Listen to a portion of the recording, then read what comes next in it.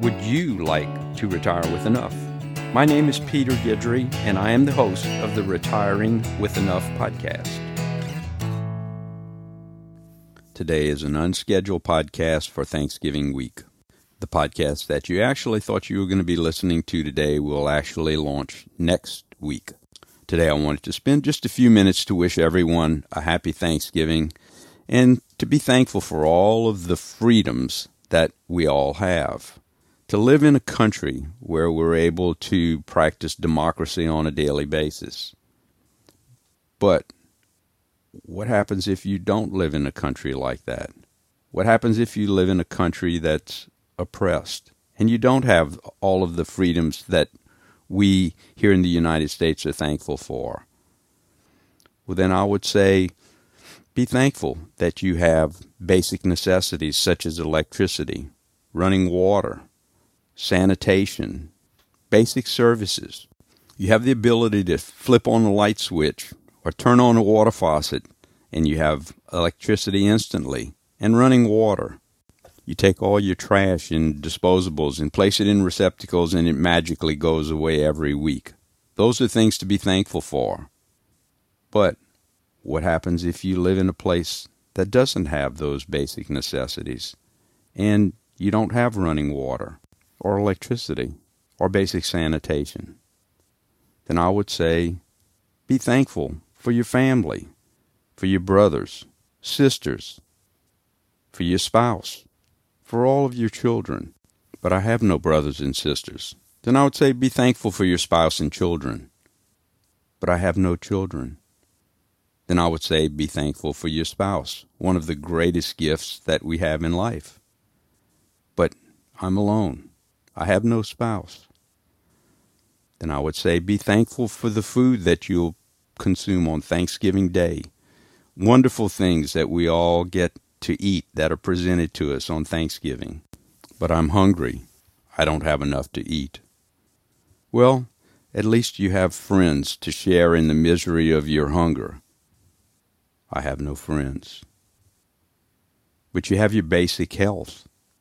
You have the ability to walk and run and go from place to place. Sorry, I'm no longer ambulatory. I can't travel anymore. I can no longer walk or run, for that matter. But surely, even though you can't walk or run, you have the ability to see a beautiful sunrise or a gorgeous sunset. I'm blind. Surely, you can smell new-mown grass. You can feel a breeze on your face, or you can taste fresh fruit from your own garden. Or you can hear a newborn baby cry. No. I'm blind. I'm deaf. I'm mute. I can't speak. I can't hear. That's really horrible. What could be worse than that? But at least you have your brain. You can still think. You can still function and perceive things as a rational being. Nope. Sorry. I have limited brain function, and I'm not really able to comprehend all of the good things that life provides. Well, at least you have faith. You have a belief that somewhere there's a greater being than us, and that being will take care of us. Well, unfortunately, my faith went out the window with all of the other freedoms and family and electricity and food and health and the ability to listen and feel and walk and run. When that left, so did my faith.